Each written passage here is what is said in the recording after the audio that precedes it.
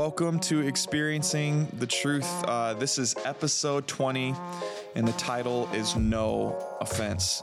I'm here with Pastor Taylor, and obviously I'm the one hosting as always. My name is Alex Preston, and we are going to be talking about offense and how it really has been impacting our culture lately in every area, whether that be politics or our faith. It's really become about my feelings and my truth, and not really right or wrong, but more so how I feel. So we're going to look at today's culture, how it's impacted our thinking, what God has to say about it, and ultimately how do we become participants in Christ, and Christ being humiliated and mocked as he lived here on earth. How did he deal with offense?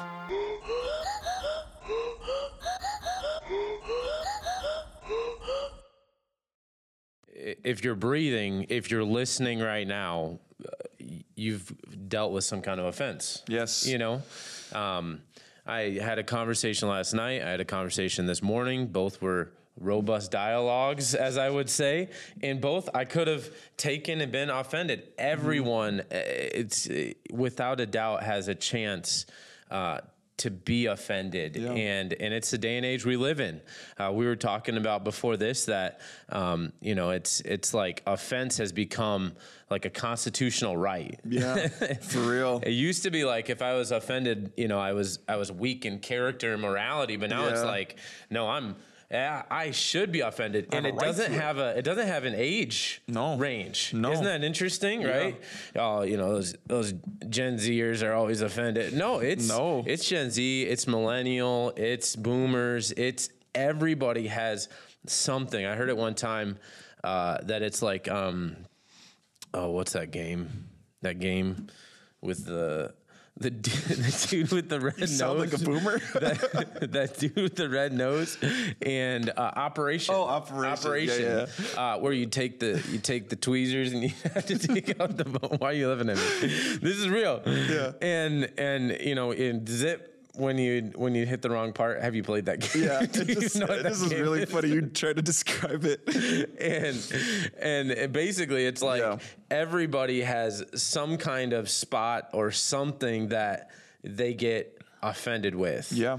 And not only that does everyone have something to get offended with, but it's also it's very relevant in this day and age where I'm choosing to take up offense over something, and I'm celebrated for it. Yeah.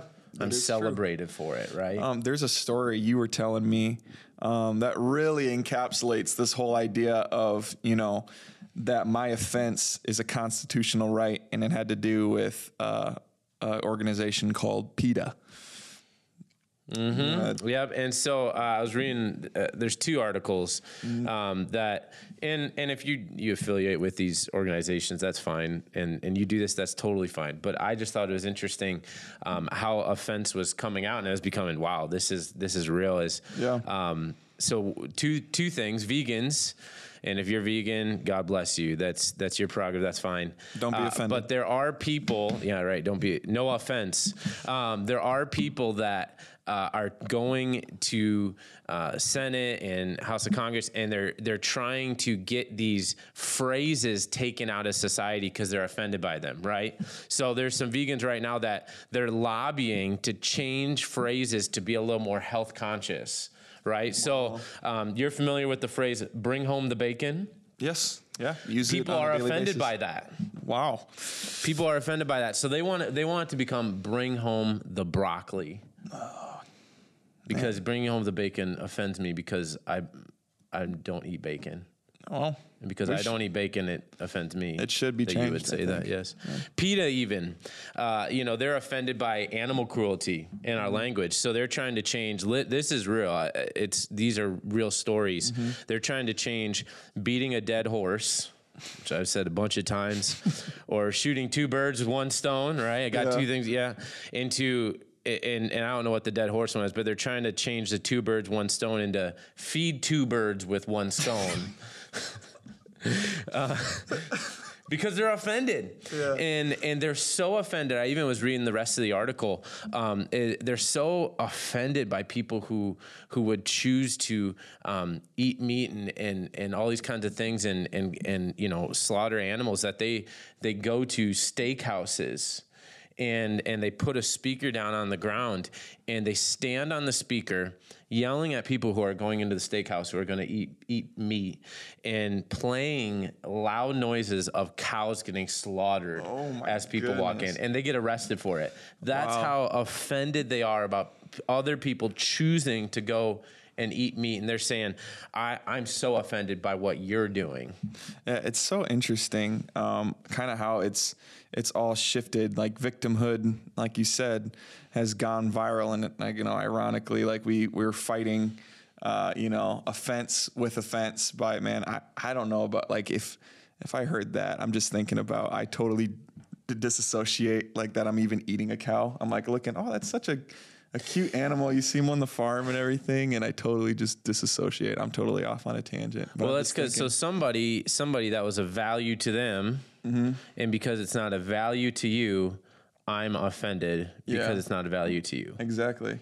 And because you choose to live that way and do that, I have an offense towards you because of that. Yeah, I think there's a difference, well, people say like right now, especially with truth and everything, I've heard people say like, well, bro, like stop bringing, like we talked about it last week, like stop bringing religion into this, or not everybody's a Christian. So why are you forcing down values like down our throat? And it's like funny because I'm like, well, culture right now more than like any other time, I feel like I'm not very old, but it seems like if it's important to them or, their agenda or culture's agenda, it needs to become my priority. Like there's no longer, and you're a bigot if you say otherwise right now. Like people just will label you and stigmatize you with a negative connotation if you stand for what you believe. I think there's a difference between,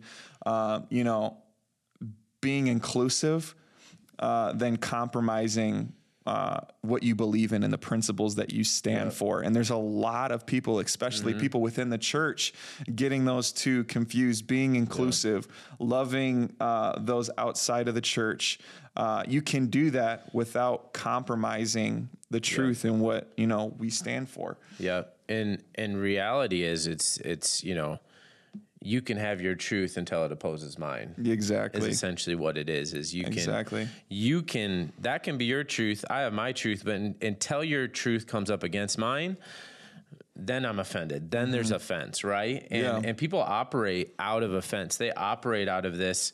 I mean, you just got to be on social media for like 10 seconds. Goodness. To realize how much I've actually sort of gotten sick of it, of just like scrolling through social media and everything is me against you because your belief thought is different than mine, and because you're hurting me, right? And it's real though, because we live in a world, in a day and age of broken people, number one, and we're all broken, we're all sinful, and so when sin entered the world, so did offense, so did hurt, so did pain.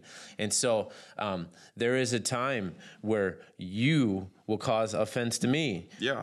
Maybe. And there is probably a time where I probably won't ever cause offense to you, but it could happen in some circumstance or another. But it's reality is you live and offense will come. Even in scripture, it's really interesting. Jesus says, he talks about offense in Luke 17. And even when you look all across scripture, when you talk about offense, you talk about forgiveness. Realize how often that is listed in scripture, like how often it's talked about forgiving an offense, because God knew we would need that talk. So he said in Luke 17, verses 1.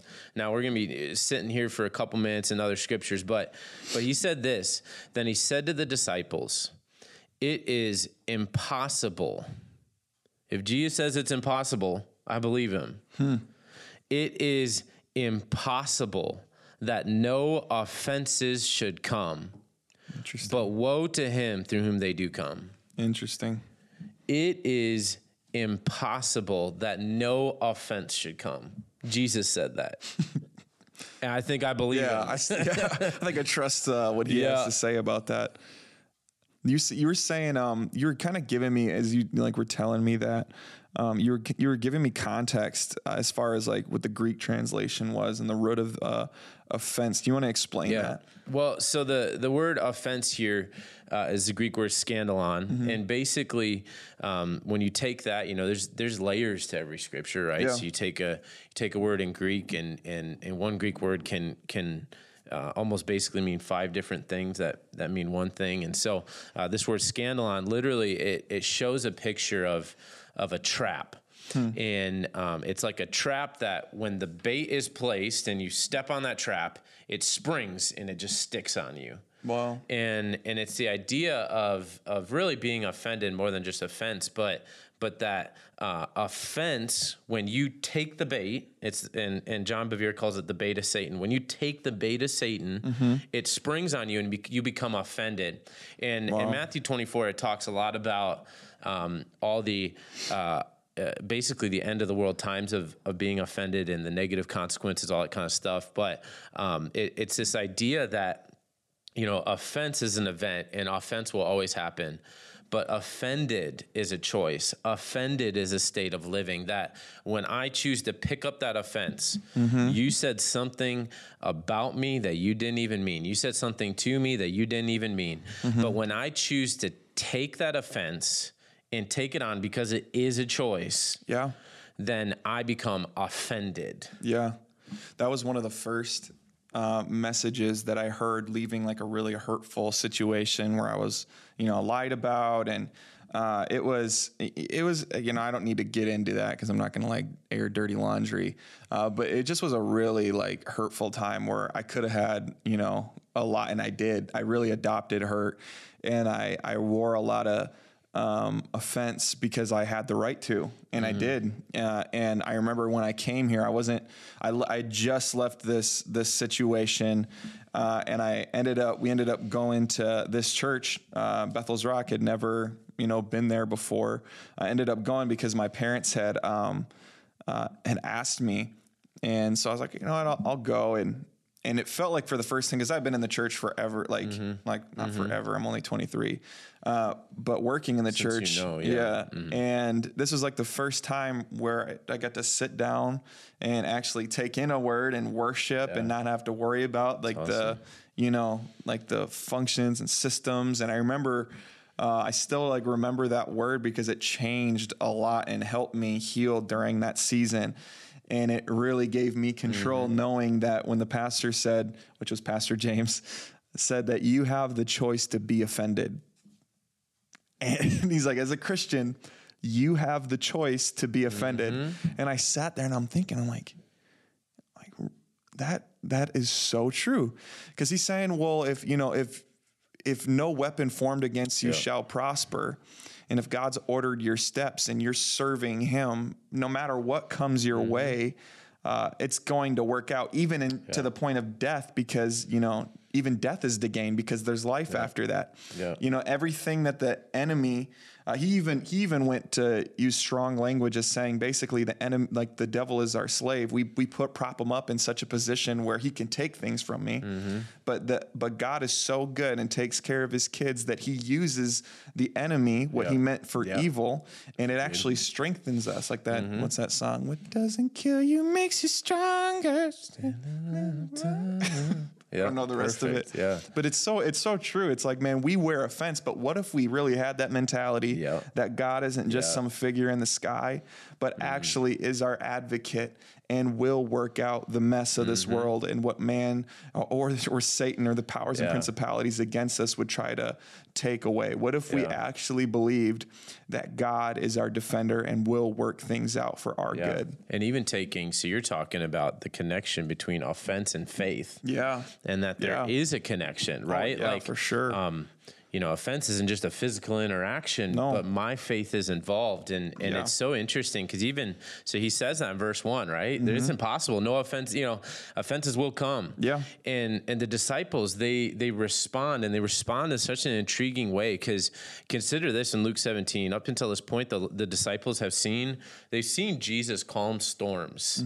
They've seen Jesus heal people. They've seen Jesus do these mighty miracles.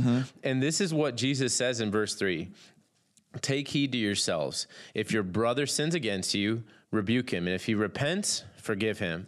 And if he sins against you 7 times in a day, and 7 times in a day returns to you saying, I repent, you shall forgive him. And the apostles, this is what they said to the Lord: increase our faith. Increase our faith. You would have thought this is the most simple thing for the apostles, for them to get is, oh yeah, like I got to forgive my brother. I got to forgive him 7 times 70 in a day. I just do. That basically mean that you offend me every 3 minutes as I forgive you 7 times. Like, and you know what they said? Increase our faith. We've seen you heal people. But I struggle to forgive my brother who causes offense towards me, who sins towards me. Yeah, so is that only excluded? That's an interesting point. Is that only excluded when you say, oh, I got to forgive my brother? Is it only excluded to the people that I love or the people that are close to me? Or does that also have to do with, the people that are over me that don't treat me very well? Like, what does Scripture have to say about that? And was that what he was talking about when he said offense? Yeah.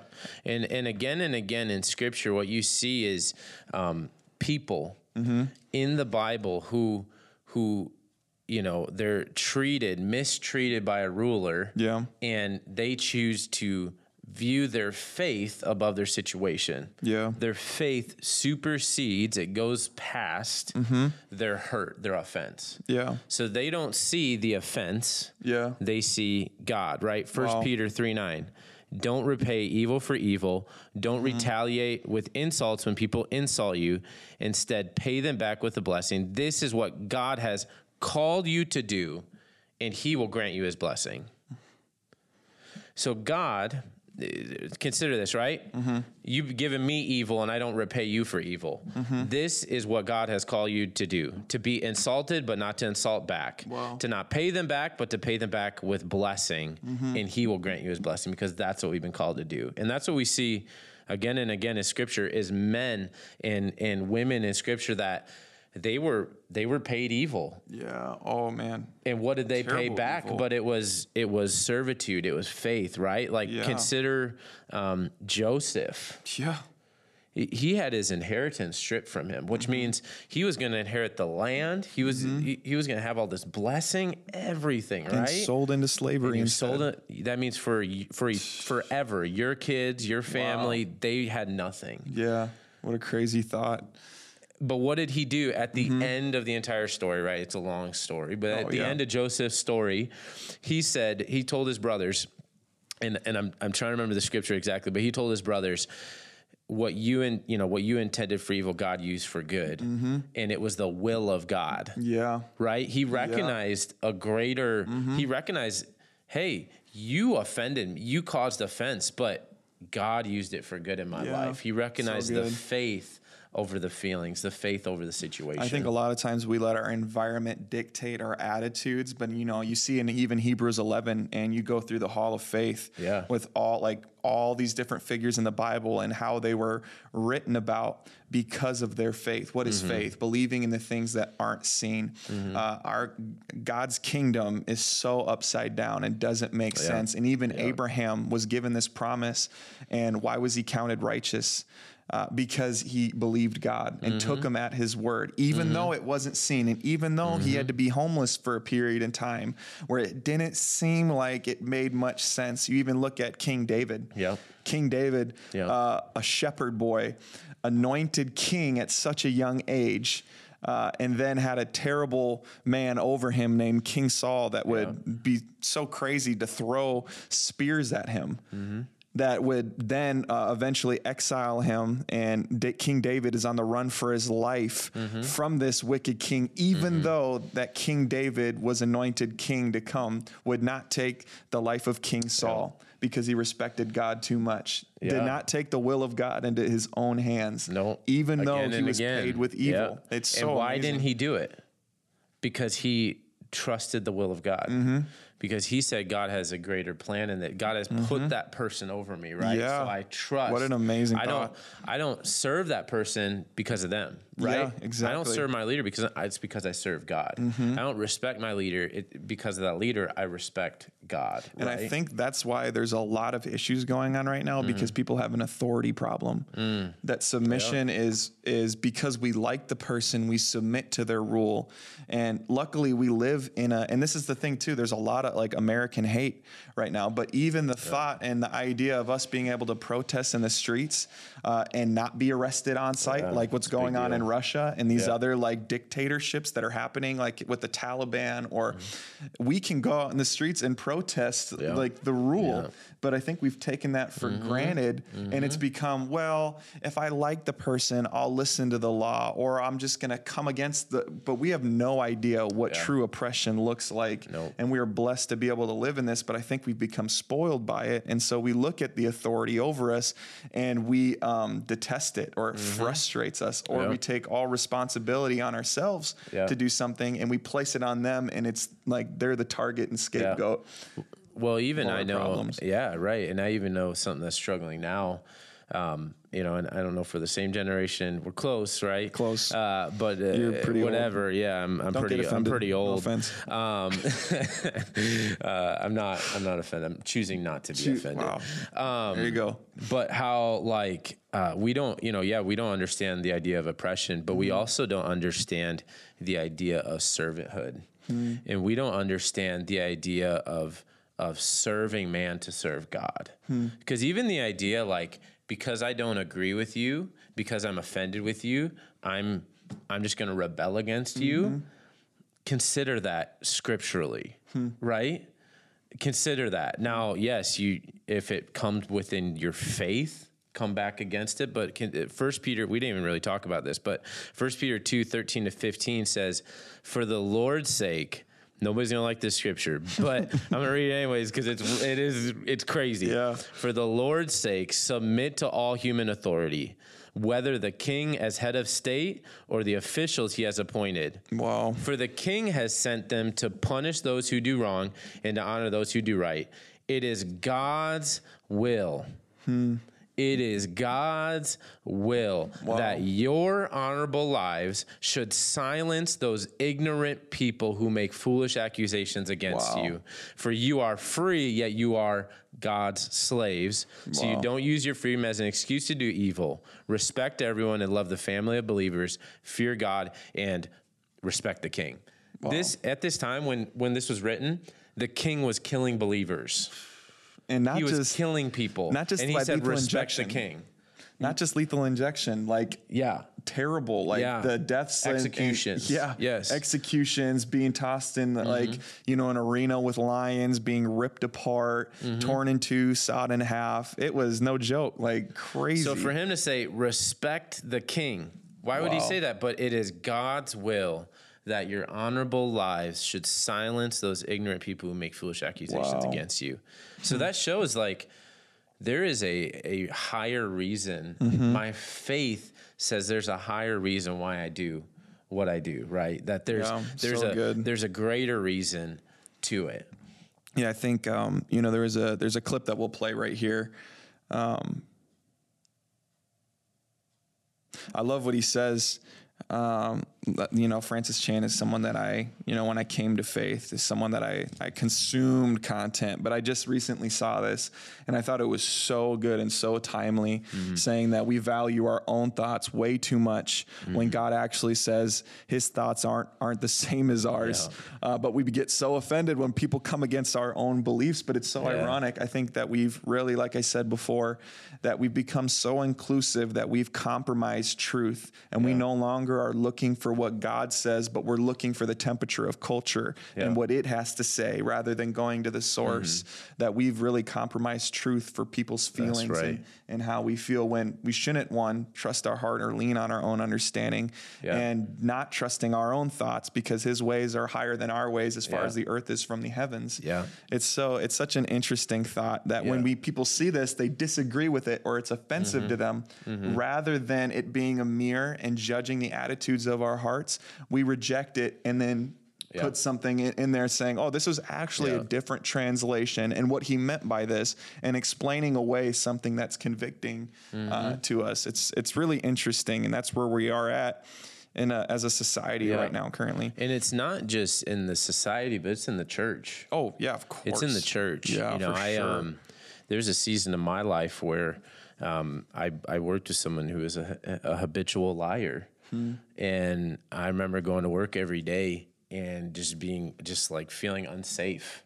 Like literally, because I approached that person just lie after lie, right? And I remember saying, God, why would you put me here? And he said, this is my will, be faithful in it. And because I remember thinking, like, why would the church, you know, and this is a pastor also. Yeah. So I was like, why would that happen in the church? And I believe it's a couple reasons, you know, obviously it's the day and age we live in, it's sin, it's brokenness, it's all that. Yeah. But it's a couple of things. Number one, it's an obedience issue.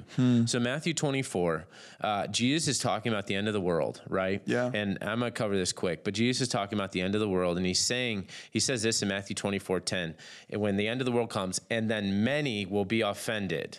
And when he says the word many there in Greek, it literally means the majority. Wow. So in the end of the world, the majority will be offended. That might look like today a little bit. The majority will be offended. And then it gives all, he almost gives us a progress. They will betray one another and they will hate one another. That basically when they choose to be offended, they will then betray each other and then they will hate each other, right? But it says this in verse 12, and because lawlessness will abound, the love of many will grow cold. Wow. And because lawlessness will abound, the love of many will grow cold. And lawlessness literally means not being submitted to the authority of God and the thought process being contrary to God. And I think that's so interesting for church today is that we have an obedience issue. Yeah. We struggle with saying, you know, I'm being obedient to God. Right? My thoughts are lesser. Like you said, my thoughts are lesser and your ways are greater. And then the love of many will grow cold. That's the idea of you know, have you ever heard that story where like, how do you boil a frog? Yeah. Right. Yeah. But like you like put them in the water and then you turn up the temperature. It's like the opposite. You're going to offend PETA. You might want to be careful. That's true. How do you boil broccoli? and that basically it's like that in reverse, that it grows cold because you're a lawless way of thinking. And even scripture, when it talks about like Absalom and Amnon, you know that? It said that Absalom hated his brother Amnon because he had no feelings towards him. So scripture almost describes hatred as, I just don't even have feelings towards you. Like that my love has just grown cold towards you is I have a hate for you. And scripture also says that if you hate someone, you're a murderer, right? That's besides the point. It's an obedience issue. Do I believe that what God says is true? Number two, it's a heart issue. It's a heart issue, right? Yeah. The forgive and forgive. Yep.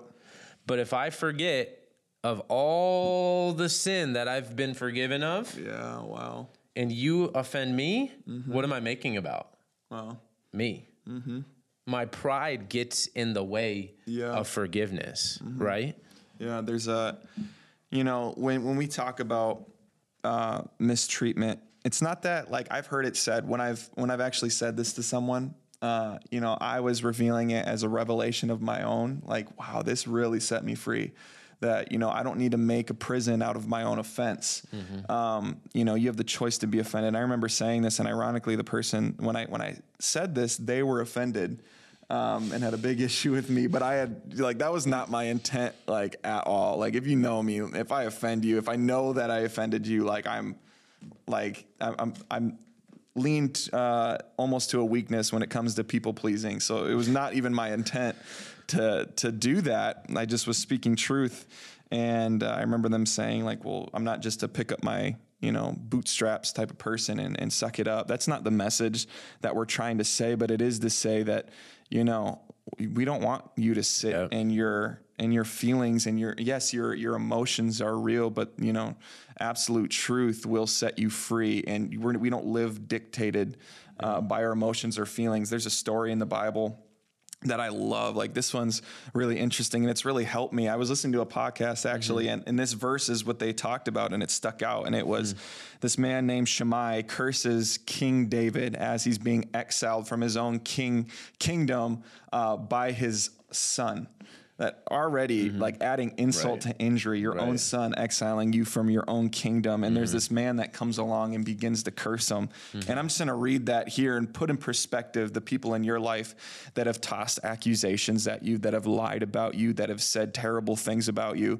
Put in perspective the authority that this king has and the ability to crush him like this. But what's his response? In verse 5 in 2 Samuel 16, it says, when King David came to Bahurim, there came out a man of the family of the house of Saul, whose name was Shammai, the son of Gera. And as he came, he cursed continually, and he threw stones at David. This was not just sticks and stones can hurt me, it's literal stones. And at all the servants of King David, and all the people and all the mighty men were on his right side and on his left. And Shammai said as he cursed, get out, you man of blood, you worthless man. The Lord has avenged on you all the blood of the house of Saul, in whose place you have reigned. And the Lord has given the kingdom into the hand of your son Absalom. See, your evil is on you, for you are a man of blood. Then Abishai, the son of Zeruiah, said to the king, why should this dead dog curse my lord the king? Let me go over and take off his head. But the king said, what have I to do with you, you son of Zeruiah? If he is cursing because the Lord has said to him, curse David, who then shall say, why have you done so? And David said to Abishai and to all his servants, behold, my own son seeks my life. How much more now may this Benjamite? Leave him alone and let him curse, for the Lord has told him to. It may be that the Lord will look on the wrong done to me, and that the Lord will repay me with good for his cursing today. So David and his men went on the road, while Shammai went along on the hillside opposite him and cursed. And he went and threw stones at him and flung dust. Wow.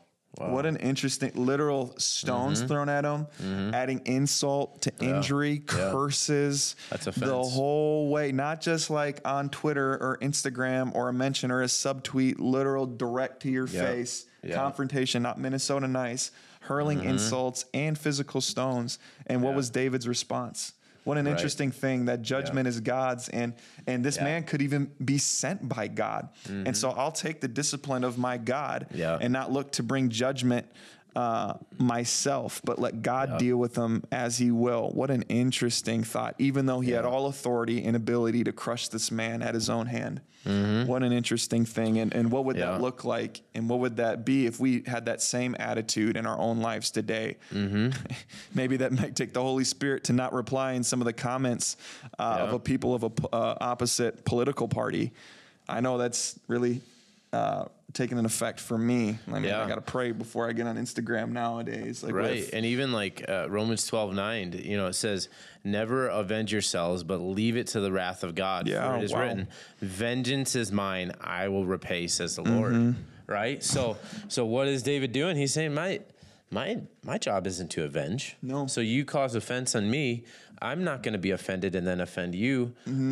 My job is just to trust the Lord that he'll avenge, right? He'll deal with it. And that's, again, putting your faith before your feelings, saying, God will take care of it. And that is a part of that heart issue. I think another part of the heart issue is realizing, you know, Ephesians 4:32, be kind and compassionate to one another, forgiving each other, just as in Christ God forgave you. So when you realize, hey, this is how much Christ God has forgiven me, it's easy for me to forgive you, right? And you know, a lot of people, they don't realize, like, forgiveness, when it comes to offense, is a one-way street. Like, I owe you forgiveness. I owe you forgiveness. Owe it to you. Wow. Why do I owe it to you? Because I've been forgiven. Wow. I owe you forgiveness. So if you apologize to me, is that good? Yeah. But if I need an apology from you to forgive you of an offense, that is a transaction. That is a transaction of saying, "Oh, I need you to. That's the only reason I'm gonna forgive you." Well, have you even forgiven that person, right? Reconciliation is a two-way street, right? Yeah. Reconciling is the restoring of the relationship. And you might say, "Well, you don't know what they did to me." Yeah. And I'd say you don't know what they did to Jesus. Wow. And realizing so what good. they did to Jesus because of your offense towards God makes you say, "Well, that person did say that thing about me, but I've been forgiven of so much that I'm willing to just let that go." Wow, that's a gut-wrenching thing. You know, we're going to talk about a verse in the Bible in Matthew 18:21 through 35. It's called the unforgiving debtor. As I'm reading that, you know, I think that what you just said too, it says in the Bible that God opposes the proud. I think there's a lot of pride in culture and within the church that we forget the humility of what the cross was, not just for our Savior dragged naked through the streets, but that it was actually because of me that he had to do that. Yeah. How I'm like, bring you to a place of humility and taking you off your high horse and your position and your authority that you have been placed here, like been prompted up by men, and like let that be a place of humility where you look at and the cross, and not with shame, but realizing like I don't deserve this. Yeah. There was someone who paid it forward, and because of that, I do the same. Just like the drive-through difference you always hear on 98.5 KTIS. The one, you know, I always heard, man, someone paid for my. No, I grew up on it all the time, man, listening because my mom would have it on there. But I just remember that, like, man, paying it forward, and you know, someone paid for me, man, I'm gonna go pay for the person behind me, like, because why not? I was already gonna pay in the first place. I don't think we extend that same grace either because we're ignorant to the fact of how much grace has been given towards us, or we just refuse to accept that or realize that, and we are like this unforgiving debtor that you're going to read about. Yeah. Well, and I mean, even on that point, before we jump into that story, like, if at any point Christ would have said, my spirituality, I'm so spiritual, I don't deserve this. I've been in ministry for this number of years. I was here before the creation of the world. I don't deserve this because of you. We would not be here today. Wow. We would not be forgiven. We would not. If he took offense. Like if he had taken any offense and had any kind of pride within him, right? Oh, yeah. And pride is the root of sin. If he had any kind of pride, we wouldn't be here today. No. And even Proverbs, you were talking about, maybe Proverbs 6:16 and 19. It says, there are 6 things that the Lord hates, 7 that are an abomination to him. Wow. What do you think those are, right? We're like, oh yeah, it's the big sins, right? Yeah. It's the murder, it's the adultery, it's the theft, you know, it's homosexuality. It's a big sins, right? This is what it says in verse 17. Haughty eyes, a lying tongue, and hands that shed innocent blood. There's murder. Wow. A heart that devises wicked plans, feet that makes haste to run to evil. So those are the 6. Now here's the 7th.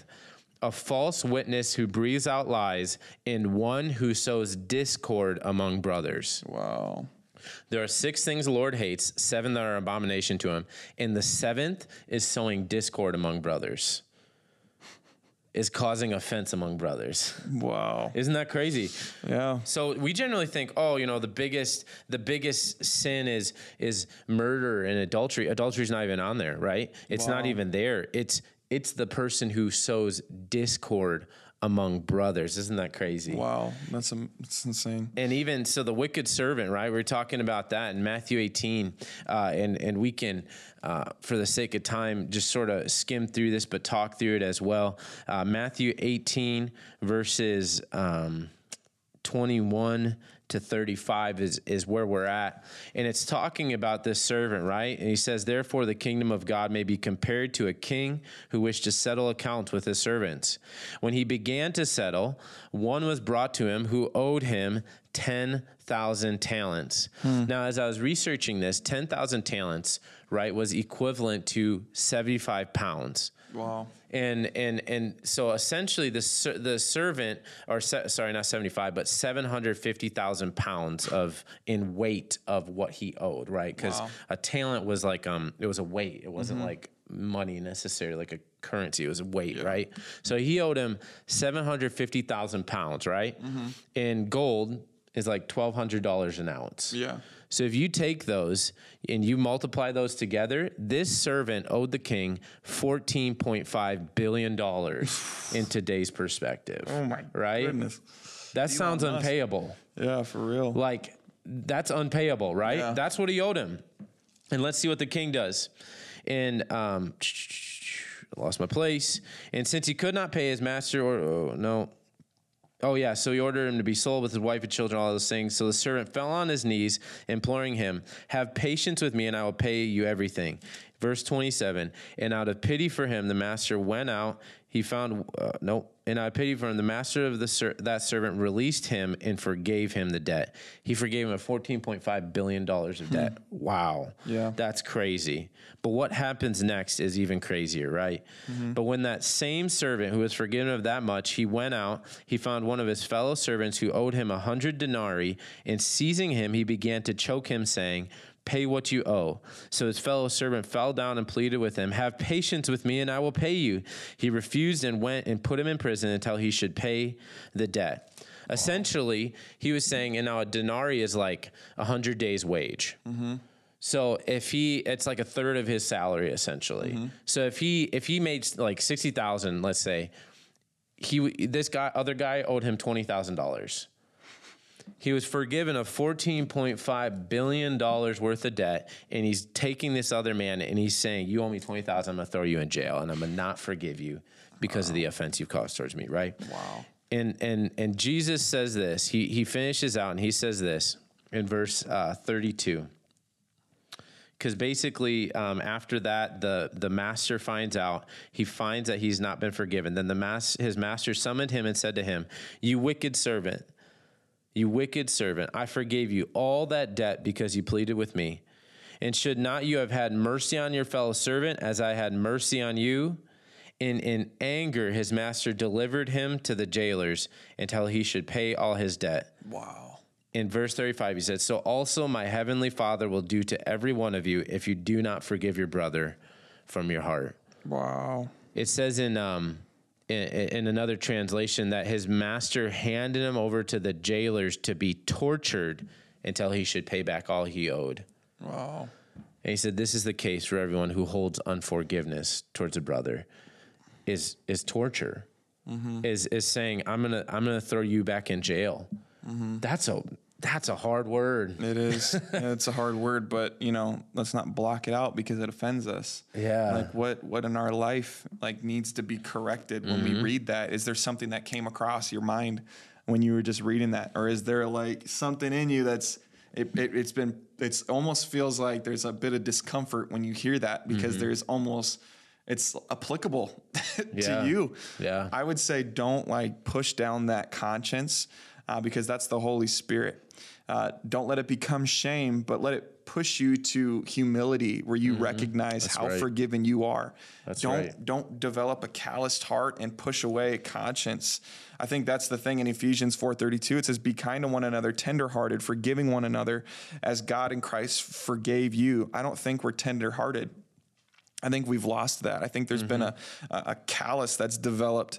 We've lost the tender heart for people because we've forgotten or are unaware of how forgiven we are. Like that debtor, the 14 billion. I don't think we understand that. And ultimately, what did the master do? What is the Lord going to do to us? But he's going to say, I don't know you. You're going to have to pay your debt because you refused to pay someone else. Wow. Isn't that crazy? And I think even, just to sort of bring it all together, because this is relevant for all of our lives in every season.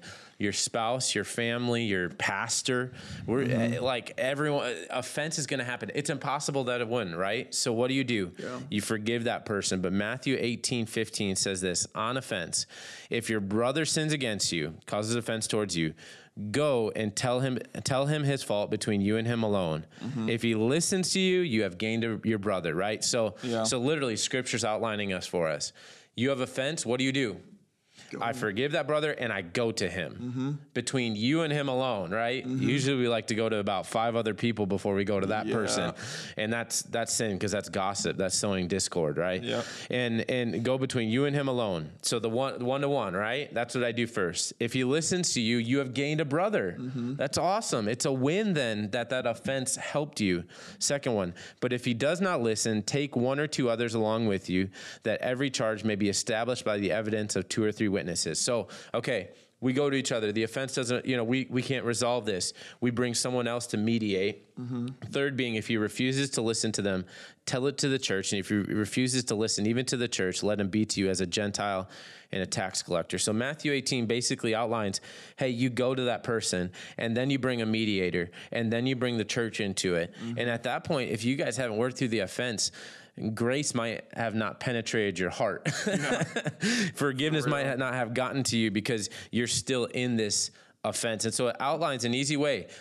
I have a problem with you. You caused an offense towards me or something. What do? I go to you, you and me alone. That doesn't work. I bring a mediator, all this kind of stuff. And so just scripture talks about it again and again is offense in this world. You will be offended. There will be offense that happens, and we need to learn to forgive and work through these things. And even like a practical thing like that is understanding like, wow, there is a man named Stephen, laid the offense against the people and was preaching the gospel and was preaching the good news of Christ and ended up being stoned for it. And as he looked at the people, he forgave them and asked, God, that he wouldn't hold these things, this deed against them, that wouldn't hold offense against them, and forgave them. And who was in that crowd?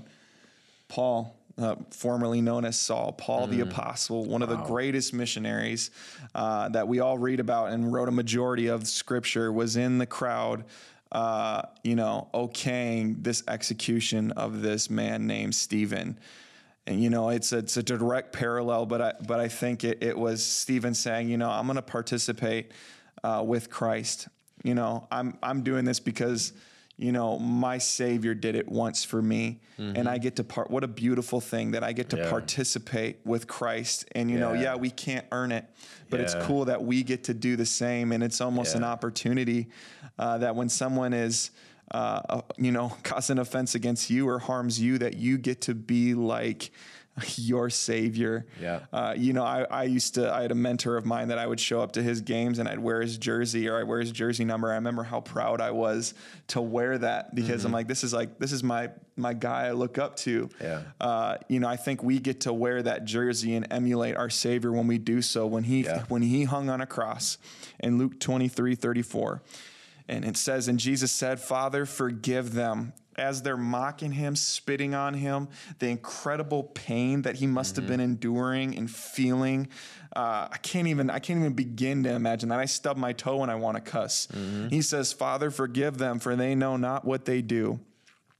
And they cast lots to divide his garments. I think this was what an opportunity that Stephen and we get the opportunity to participate with Christ, when we get to not repay evil with evil, but forgive our debtors and, pray for our enemies. The reward is to participate with Christ. Yeah, and ultimately, Matthew 5:16, the same way, let your light shine before others, that they may see your good deeds and glorify your Father in heaven. It's been a recurring theme of what we talked about today, that I don't forgive you for you. I forgive you because I've been forgiven. Exactly. Right? It's this ever-flowing thing. I've been forgiven, so I forgive you. There's these 2 seas in Israel, right? Dead Sea and Sea of Galilee. Jordan River flows to both of them, right? And the Jordan River, it flows to the Sea of Galilee, and then it flows out to other seas. And so it's healthy. It's vibrant. The Dead Sea, the Jordan River flows to it, but nothing flows out of the Dead Sea. And what is the Dead Sea? It's dead, right? And so people can tell when grace, love, forgiveness is flowing into you and flowing out to others. And ultimately, you are an ambassador of Christ when you live in that. You are an ambassador of him. And even I was reading this story today, and I'm a butcher because I'm not completely familiar with it. But this guy, he oversees, it's the South African Satanic Church. And basically he's practiced in it, I think, for like 20, 30 years, right? And completely against Christianity, all this kind of stuff. And until he eventually gave it all, dissolved his membership, recanted it, and said he's going to give his life to Christ. Wow. The reason he did that is because there was 4 people that actually loved him as Christ followers. He did some radio show talking about how Jesus wasn't real, this, that, and the other. And he said, afterwards, I left, and this woman just came, and she gave me the biggest hug. And that was it. And he said, I looked later, and I found out she's a Christian. And I was like, why would a Christian hug me? And he ultimately said it was the love of Christ through people that changed him. They could have taken up offense. You don't believe what I believe, right? Yeah, I'm going to strike you down. Yeah. But they didn't. They chose love. They chose to say, there is a higher will of God in this, and I'm going to seek that will of God. Yeah. And that's to show you love, to forgive you, to not be offended towards you. I'm not going to let, offended. It's a trap. Yeah. It causes you to not see that person as they are. It causes you to not see the soul that needs to be saved. It causes you to not see the will of God in that situation. Yeah. And a closing thought, my brother, my younger brother, was growing up. He was always closest to like my nieces and nephews. My older siblings are a lot older, and so the age gap wasn't that much. I mean, I was an uncle, I think, in 5th grade, and so I remember. But my youngest brother, he was really close to them, and so he was technically the elder and was supposed to be the mature one in the times where we play games and stuff, and not come down to their level when they would be joking around or poking and prodding, and he'd always be the one that would just get so upset, or or in the games, and they'd be super competitive and they would get hurt, or feelings would be hurt. And I remember thinking, I'm like, why are you stooping down to their level? Like, you're supposed to be the bigger person. You ever heard of that? You're supposed to be the bigger person. I think that because Scripture says that we are to be transformed by the renewing of our mind, I don't think that there's been much transformation, and I think we associate too much with the world, that we don't take on maturity. And when people hurl insults at us, it's not that I see something greater or I don't see them in their sin. I see myself in how Christ, because of his kindness, it led me to repentance. Yeah, amen. How many of you in your life need to show that love to someone in your sphere of influence? Christ says that we'll be identified, that we're his by our love. I think in a world that's so divisive and is preaching, division and is making money off of it, what if Christians acted like they're supposed to, and were ambassadors of Christ, extended grace, and preached love? What would happen? That's right. We love you guys. We pray that this blessed you. This is episode 20. We've already got 20 of these done. Pretty crazy. And what a number 20, a really deep subject. And we could go on and on this. But I challenge you guys to look up those verses we talked about. Look up those stories, the unforgiving debtor in Matthew. And really, what is God trying to speak to you through that? And what are the names that come in your mind that could be future projects? Or if you're watching right now, know that Christ loves you. And I'm sorry if you have not had that represented to you. I want you to know, if you're listening to this and you not necessarily believe, just because you don't believe doesn't mean there's a loving God that didn't die for you. He died for you regardless if you would ever choose him or not. That the free gift of grace has always been there, and it's not by behavior or merit, but it's free. And with that, as Christians, that should move us to want to reach people and love people that don't deserve it, because we didn't in the first place. Amen. We love you guys. We're praying for you. Thanks for listening. Send in questions at Pastor Alex at bethelsrock.org for future topics for us to discuss. We will see you next week.